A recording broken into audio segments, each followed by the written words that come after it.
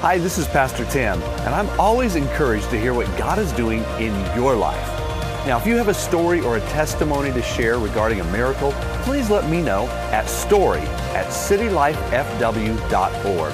That's story@citylifefw.org. Hey, I'm looking forward to hearing your personal story soon. Welcome to the City Life Podcast. We're all about making Jesus known. We pray these messages will help equip you to become a follower of Jesus, who is empowered to influence and shape culture. Enjoy the message.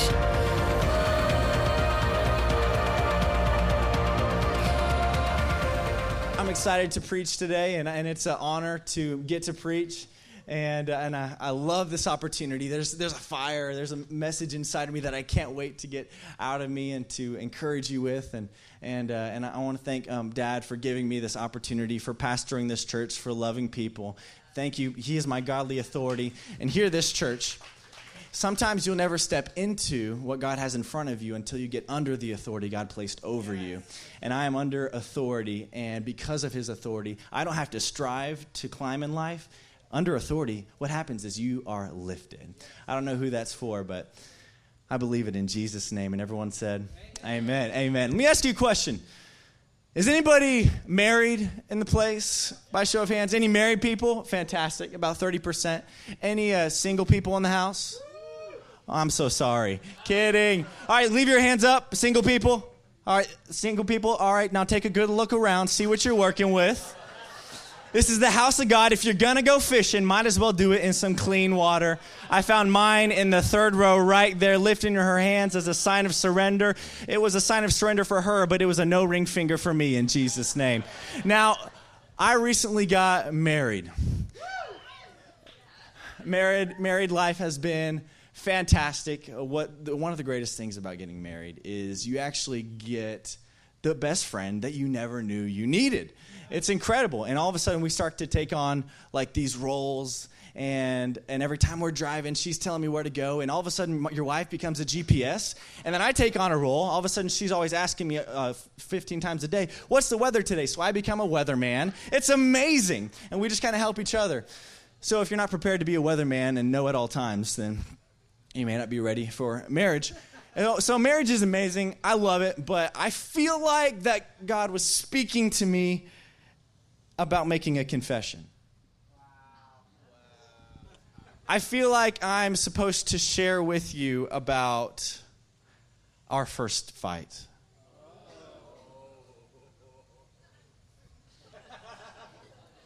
Awkward silence.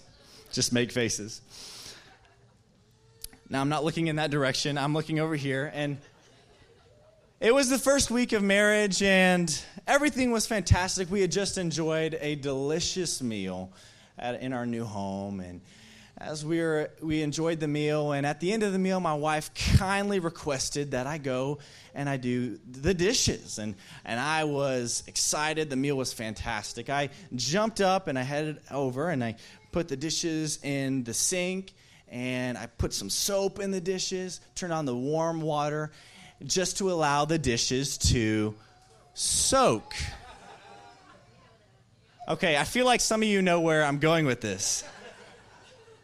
So the dishes were soaking, and I figured while they're soaking, I'm going to make the most of this soak time, and I'm going to go ahead and go brush my teeth, just in case we decide to make out or something. Who knows? So I'm in the bathroom. I start brushing my teeth. And all of a sudden, from across the house, I hear stomping. And all of a sudden, my wife is standing in front of me, a toothbrush in my mouth. Mid-brush, I look, and she's standing there, puts her hands on her hips, does a little hip deal like this, opens her mouth, and she says, "What are you doing? What are you doing?" And to me, it seems obvious. I'm brushing my teeth.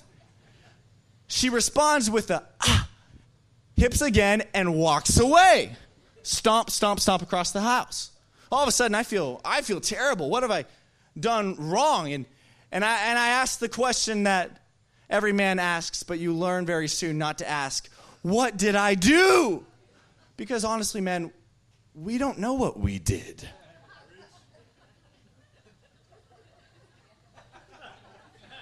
So what do? I walk into the living room and all of a sudden I'm like, okay, I did something wrong. So here's what I'm going to do. I'm just going to fix everything that I can find. And then hopefully I'll hit the right target. So I start fluffing pillows and fixing blankets and then moving laundry around. And she says, I asked you to do the dishes. And I said, babe, I'm doing the dishes. She said, no, there are dishes in the sink, and you aren't in there. I said, babe, don't worry, they're soaking. She responds with, soaking? In our house, we don't soak dishes, we scrub them and we wash them. Soaking produces bacteria and mold. I will not have a home full of dishes in my sink. And to that I said, yes, ma'am. I wanted to soak the dishes, which what I learned it meant is entirely unproductive and in fact counterproductive. And Dakota just wanted the dishes washed. And I want to ask you the question, in your life, with some of the pain that you're experiencing, what if you've been soaking in some things that God wants to go ahead and wash out of you? See, what happens is when we let pain soak, we try to suppress it. We think it's going to help, but what it actually does is it causes bacteria to grow. And pain always produces things. Pain starts producing things and attitudes on the inside of us, and we can't figure out why we're offended. We can't figure out why we're struggling with scarcity. We can't figure out why we are turning into a control freak. It's because there's some unresolved pain, some dirtiness on the inside that produced behaviors on the outside. So I want to ask you the question, I wonder what you've been allowing to soak that God wants to wash. And here's why this is important: is I have some Converse that I leave in my gym bag at all times. I love going to the gym and working out, but I leave my Converse gym shoes in my gym bag. And I wear my shoes to the gym because they're filthy, they're dirty. I wear them outside because they're filthy, they're dirty. Okay, that's my perception of the shoe.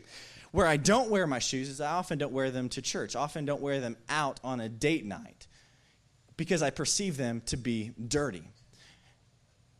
Many of us have dirt on the inside. And how I perceive my shoes is how I treat my shoes. How you perceive yourself is how you will treat yourself. And if you perceive yourself as dirty on the inside, regardless of how you look on the outside, there are places that you will not take yourself because of your perception of yourself. Now I want to ask you the question: what is that unresolved pain, dirt, filth on the inside that you have allowed to soak? Go with me to John chapter 3, verse 16. John chapter 3, verse 16.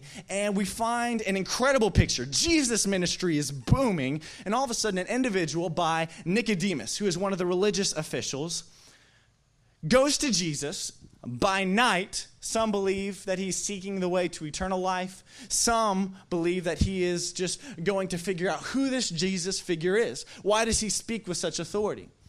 We know that he goes to Jesus by night because he doesn't want to be seen, whether it be by the religious officials or because he's seen how Jesus responds to those who oppose him openly. They get shot down pretty bad. So Nicodemus approaches Jesus. Jesus is magnetic. People are coming from all across the countryside to hear him preach and speak. Jesus has something that Nicodemus and all the other people want. He is overflowing with forgiveness and generosity. That is illogical in this culture.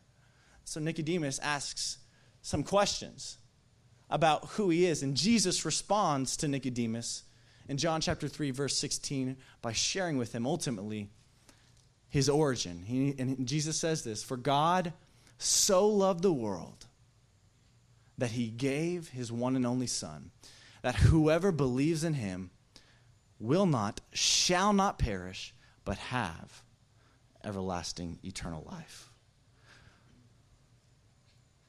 Let's break that down together. For God is the central character in Jesus' response. Who are we talking about? God. It has always been about God. It's not about us. It's always been about God. For God so loved the world that he gave. What did God do? He gave his one and only Son. But why did God give his only Son? God gave his only Son because of his motive, and his motive was that he so loved.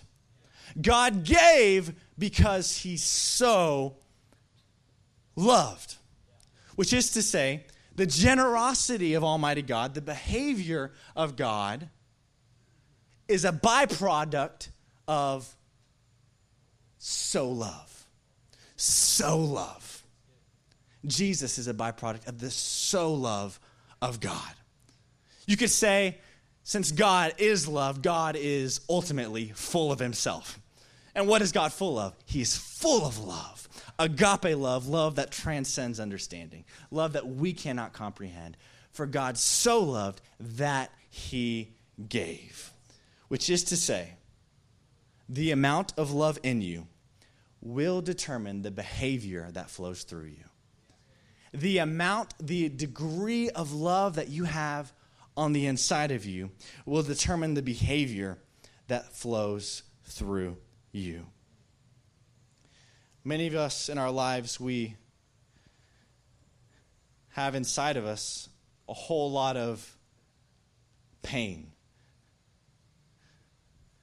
And I call these pain pong balls. Pain pong balls.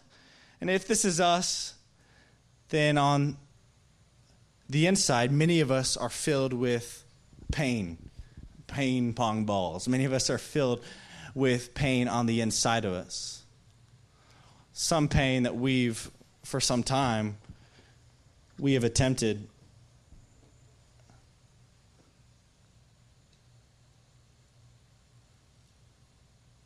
to soak.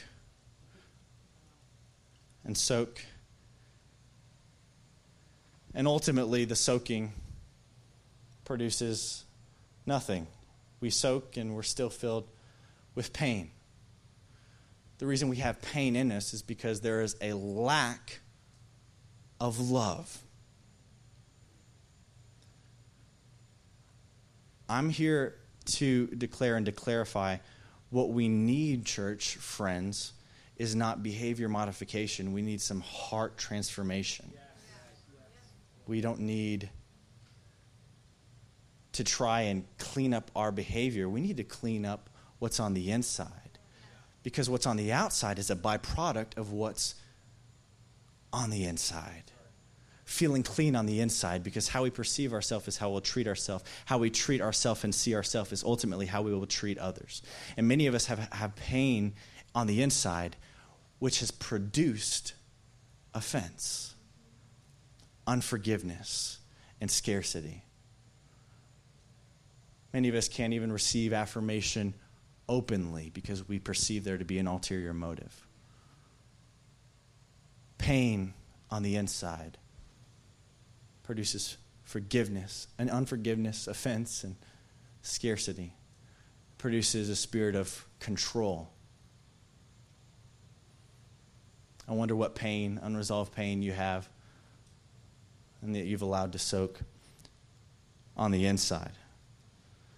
I'm going to read from John 13:6-8. John 13:6-8, and we find Jesus in one of his final teaching moments before he's crucified. And Jesus saves this illustration until the end, and I perceive and believe it to be because of the importance and weight of it. And Jesus is at the Last Supper, and the disciples are eating, and mid-meal, Jesus gets up. And Scripture says he wraps a towel around his waist. And all of a sudden, while the disciples are eating, Jesus begins to wash the disciples' feet. Okay? So we find Peter, he's chewing on his lamb kafta and pita bread, and all of a sudden Jesus comes over and starts touching his toes, and this is Peter's response. He came alongside to Simon Peter, and he said, Lord, are you going to wash my feet here now? And Jesus replied, you do not realize now what I am doing, but later you will understand. To that, Peter probably responded, correct. I do not realize what you are doing. This is kind of odd. My toes seem fine right now. No, said Peter, you shall never wash my feet. And Jesus answered, unless I wash you, you have no part with me. Then Lord Simon replied, not just my feet, but my hands and my head as well. In other words, Jesus, let's just jump into the pool. Let's go all in. If I'm going to have no part of you, Peter goes very extreme. And then Jesus answered, those who have had a bath need only to wash their feet. Their body is clean, and you are clean, though not every one of you. So those who have had a bath need only to wash their feet. Those who have had a bath need only to wash their feet. Peter, look at his motive. He had a reception issue, a receiving issue. Ultimately, receiving issues will produce giving issues. Bad receiving, here's what Jesus knew. Bad receiving will always produce bad giving. If you're bad at receiving, you can't receive the things from God. How do you expect to give it? You cannot give what you do not have. And Jesus knew that there was something inside of Peter that was yet to come out of him, and Peter would not be able to sustain it until he learned how to receive. That it was not Peter, it wasn't his ministry, how he could wash, what he could do, but it was because of the washing of Jesus. That's number one. Number two, Jesus talked about, your whole body is clean. In other words, you are saved. You are saved. You are saved. Your body is cleansed. You are saved. You are whole. But your feet are dirty. So salvation, it happens in an instant. But sanctification, it happens every single day of your life. And if you are not filling up with things of God, what's going to be coming out of you are the things of man, the things of flesh, a byproduct of your pain. And I don't want to leave you today without giving you an application. And here it is. Application. Write this down if you're taking notes. Get better at receiving. It's time to get better at receiving. Here's why. Freely we receive, freely we give. Nothing receiving. Newsflash, you've got nothing to give. Here's a couple things. How well do you do at receiving compliments? Oftentimes in the Christian culture, someone will say, hey, that was great. You did a good job. To God be the glory. I said you did a good job. To God be the glory. What are we going to do next time we want to say something nice about someone else? Well, I'm not saying something nice to him because he made me feel bad. Next time I'll just say, God be the glory. How do you do on receiving compliments? Can you just say, thank you? What if deflecting compliments, deflecting encouragement is not a sign of humility, but rather a sign of pride? One time my youth pastor came to me and said, you have trouble receiving compliments. I said, yes. And he says, really, that's what you think it is, but actually you have a problem with pride. You think you're displaying humility by deflecting nice things that people are saying to you. I said, you're right. What if you think that you're deflecting compliments is actually projecting humility, but what you're actually doing is revealing an internal sense of pride? It's okay for people to say nice things about you. It's okay for people to encourage you. Because the more you receive, the more you can give. I'll ask you the question, how do you do at receiving the Word of God? How are you doing at receiving the Word of God? Scripture says faith comes by hearing the Word of God. How are you doing at receiving the Word of God? Is church on your calendar? Because ultimately, you produce in the gardens where you prioritize. Show me your calendar, I'll show you your priorities. Is church on your calendar? If not, by the end of this service, put it on your calendar and go to your home church every single Sunday, unless you are sick and you can literally not make it. And if that's the case, you better podcast it. Faith comes by hearing. If you aren't receiving the word of God, it's no wonder that you have trouble speaking it. Number three, how are you doing at letting God love on you? When was the last time that you sat down in the morning before Instagram, before Facebook, before phone calls and text messages, and just spent 15 minutes letting God love on you? How are you doing on letting God love you? Oftentimes we have trouble letting God love us because we feel like we have to prove something. That's Peter. He's like, no, you can't wash my feet. I should be washing your feet. We think that we have to earn our place with God, when our place with God has never been about earning. It's always been about receiving. It's the goodness of God that leads people to repentance, not the goodness of my works. But we get in that mindset every day. We hide ourselves because of how we perceive ourselves on the inside, when all we need is to be refreshed daily with the love of Almighty God. Why don't you make the space for yourself? Why? Ultimately, the truth is this: you don't think that you're worth it. And I tell you what, friends, you're worth it. You're worth it. God loves you more than you can imagine. He knew you before every mistake you ever made. And guess what? He chose to die you before he knew every mistake you ever made. Here's what happens is this pain, this offense, we can't get it out on our own. But what happens is when we get enough of God in us and we start washing ourselves in his presence, for God so loved the world that he gave his only Son, that whoever believes in him will not perish, but have everlasting life. Boom. All of a sudden, all the pain that was in you starts to come out of you. Not because anything you do, but by the love of God that is in you. And here's what happens. Same thing that happened to Peter will happen to you. You will see gold at the bottom of you that you never realized that you had in you. Please stand, church.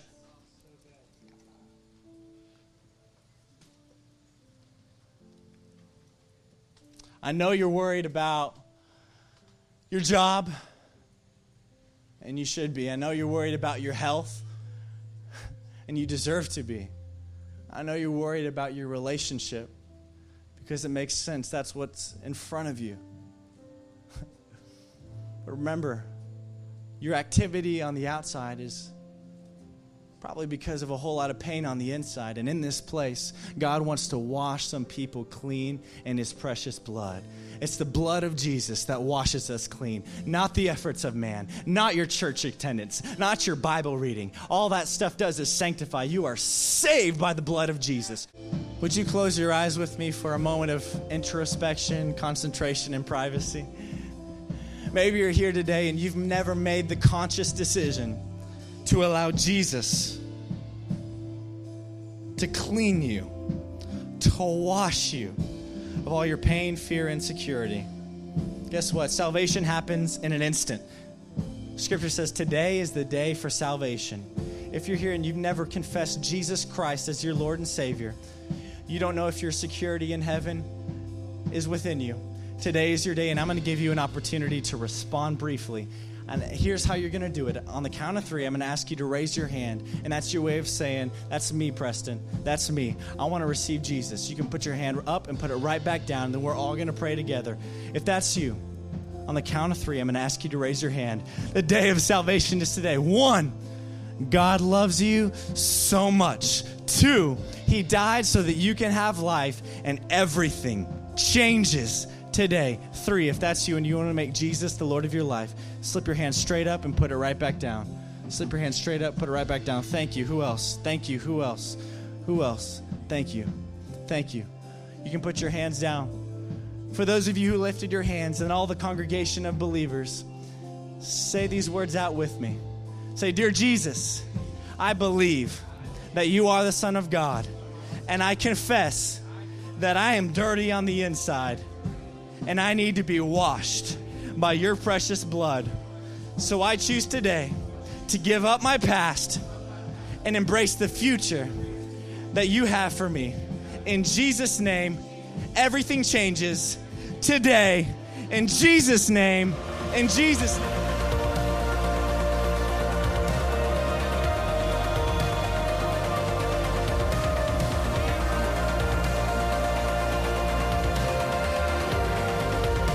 Well, I hope you enjoyed today's message.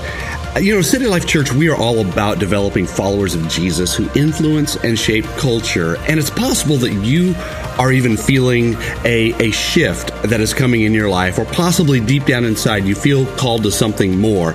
And City Life might be a part of that future. Let me tell you, Launch Sunday is the big event that's coming up, and it's happening on February 10th, 2019. And if you'd really like to be a part of what God is doing in downtown Fort Worth through City Life Church, I'm asking you to go and visit our website at citylifefw.org and click the launch button. You could also just come and visit one of our services, because I really believe the future is bright and it's limitless in potential. I want you to hear my vision. I want you to be a part of what God is doing at City Life, and come and chat with me personally after one of the services.